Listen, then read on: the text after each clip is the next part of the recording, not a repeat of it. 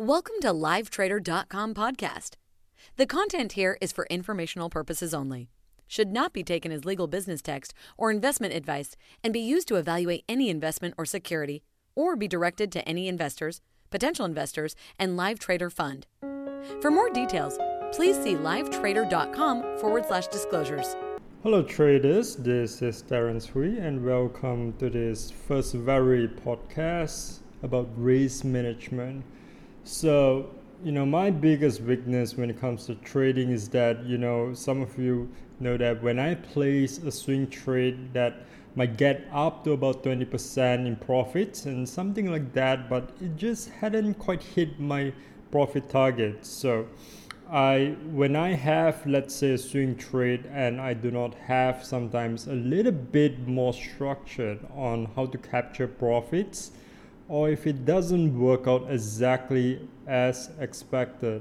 So the question I'm getting a lot from beginner traders is that, how do I train myself to hold on to winners until sometimes I will hold on to long positions and don't let the positions come back too far and build up the $1 million trade sometimes until I know that it's never different in trading stocks anyways.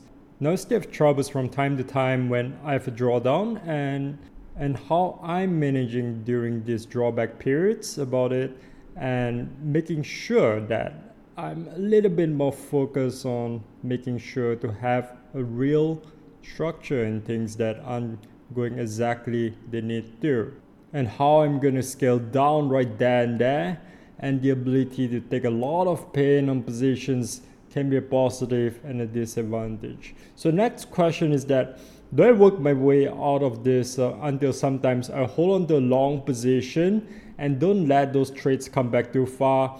In a couple of years ago, returning to this story that I almost have a trade that almost hit $1 million until, a couple of ticks could cost a few $1,000. And that leads me to the next question I'm getting from my readers. Is that something you always been able to do, or is that something you've been able to get better at or become more acceptable to you over time? Well, to answer this question, I think I'm always been able to grow my account, but just recently this year I've been sitting next to a really good trader, and that's been a really big deal for me because I'm bigger because of it until I'm having to change my psychology around and also tactics around how I'm trying to catch those trades. How do I handle stops, or when even like the watch and those types of things. And I believe that answers your question about how important it is to hold on the winning trade and still have been able to take a hit. To build on a position and we hold the pain, it was going against you. You felt this is probably a key element to my success as a trader. I'm right now, and I don't know if it is or it's just one part of it. So yes, it's more helpful kind of trade according to psychology. If you have something that really works well for you and you can repeat it lots of times, then you should focus on the inner game, making sure that it works for you, and then see how you can do it without affecting the way that you trade. And the best traders are the ones who can trade 5,000 shares, 10,000 shares, or even 500,000 shares. They trade 1,000 shares and not change the decision making. Now, I've been doing some size sometimes even when you get into a position and cut your losses, but you have to ask yourself this: do you have a predetermined point to fit it out when it is not working in your favor? And I get more feel for things that are going to happen, but I'm usually trying to get in and say, okay, I'm going to get to a point or in this initial position sizing on this trade in case I can cut a position by half before you know that I am what I am, probably have a 50% chance on having something like that. And sometimes you may add into something and it feels like it's really got some supporting case behind it because of the position sizing that you're trading, and going to risk, am I going to risk another 30 cents on this particular trade? And to be having some support, it's more like strategy one, and I don't mind getting in a lot bigger right there, even though my trading style changed a little bit less because it hadn't worked for me in the first half of the position. So when I say the ability to take a lot of pain on the position is probably a key element to Trading Titan's success, and you weren't sure if a trade is going to work in your favor. And this comes to my next very interesting question from one of our readers. Do you think that the traders who maybe have a lower risk tolerance make less money though? Now there's a lot of different styles of trading, and some traders are day traders, some traders are swing traders, some traders are even long-term stock position value investors. So throughout my career, I see a vast range of traders and how the strategies really fit the trading styles. Now people who are like, if I'm going to win about 70-80% of the time, you can be really successful, you can accomplish whatever goals you have. And the different ways you can be, you can even be a computer genius, right? The model out like those big hedge-fund guys out there doing quantitatively. Somebody who wants to build into a big firm. See, throughout the years, I've seen, traders in U.S. Treasury bonds, the best traders of it, the best semiconductor traders, the best swing traders, and all the best traders, they know that by messing up your psychology with the types of trading that you're willing to do, the types of risks that you're willing to take makes a big difference in which you don't really help to discover what that is in you. And you have to make sure that you have all the right mental framework around it, that you're journaling or you're preparing, what I could tell the exact trades that you put out today. If you could tell me yours, unless I did all the work around it, and at the only 20% of the time you're at it, and probably the same thing, they'll go for you. It's much less about strategies, and it's much more about the right habits in preparation, journaling, reviewing those traits that you place so that you can gain an edge and not repeat the same mistakes for your next trade. And that leads me to the next question from one of our readers. Any tips or pointers for how to properly manage periods of drawdowns or periods of losing trades? You're sort of on a run of losses and you just really feel like nothing you can do right now. On that, you're not getting attached to the outcome, but how should a trader properly manage a drawdown? And maybe if you could touch base on the risk management aspects, that as well. So that's a really big part of staying in the game. So I can tell you in my career, I've gone through rough patches every single year. And I've been a trader with skin in the game.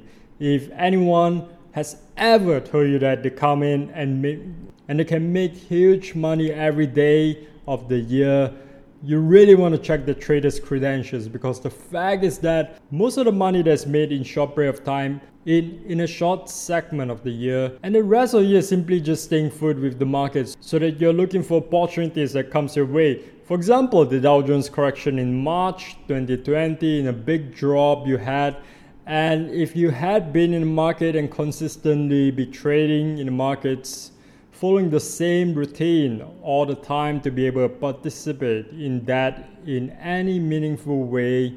And part of the process of having you to know a few short weeks of really, really good trades and really good returns. For instance, a few trades that we placed after the drop caused by the coronavirus pandemic, especially on Amazon, especially on a few stocks like Tesla, or even Google, gave us a very good returns. And it is all about having skin in the game. So the fact is, if you're a trader who has skin in the game, it is just weeks of just grinding along and making a living just like everybody else. But then there's also rough patch. I had rough patches in a row of trades that didn't work out from, let's say, 2 weeks to even 4 weeks, and they come and go with time. And most of the time, it simply forced me to go back, which is free of competence, where we could call conscious competence. In other words, consciously, deliberately,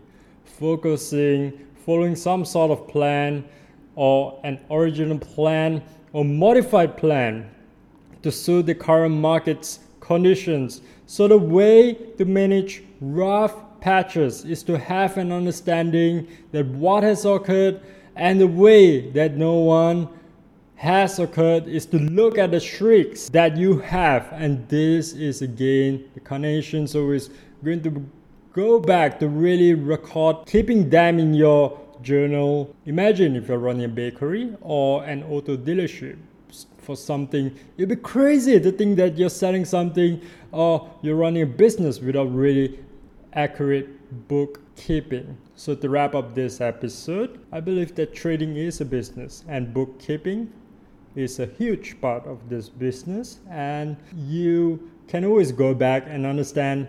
I say recognize a losing streak as, and for me a losing streak is 4 consecutive down days or weeks in a row. Speaking about down days, when I'm actually doing what I'm supposed to do, opposed to going off the handle and starting to fight the market, or something that don't count as consecutive down days, or as me being emotionally stupid, which means I need some time off. So what forced myself to do is just to detach and just move away. But if I fall down days and I'm following my plan, it just tells me that something has dramatically changed. And so my response to that is just go into how I manage the risk. And that response is simply to take the following day off, and probably if I've been down for like 4 days or even 2 weeks in a row, probably the probability of 50-50, 0.5, which is 50% probability of losing. There's a 6 1/4 chance of I would have a losing day in a row. So it's like flipping heads 4 times in a row. So it's 0.5 to the power 4 or 6.25%. I know that for me to take a hit like that, the kind of probability that's almost 2 sigma or 2 standard deviation with all the drawback of the statistics a little bit, but for me to hit that, it's pretty hard for me to hit 3 down days in a row. So wrap up this episode, I have so many young traders come to me, and the one thing that they just cannot get past is when I say like protecting the downside, I say you need to learn how to lose before you can win, and people go crazy. I need to learn how to lose it. Just doesn't even sound like because nobody wants to, but when you go into without mind saying something changes. At least it did for me when it came knowing that my number one goal is to manage risk and keep a very small instinctual set of trading rules.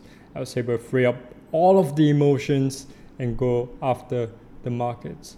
I hope you enjoyed this episode of Wall Street Secrets, and if you're on Apple Podcasts or Spotify or any other podcast, please subscribe to this to get future episodes. Consider the Live Trader Network. More than 1,500 alumni, more than 15 countries around the world. Find out more at tradeonwallstreet.com. Thanks for listening to the Live Trader Podcast.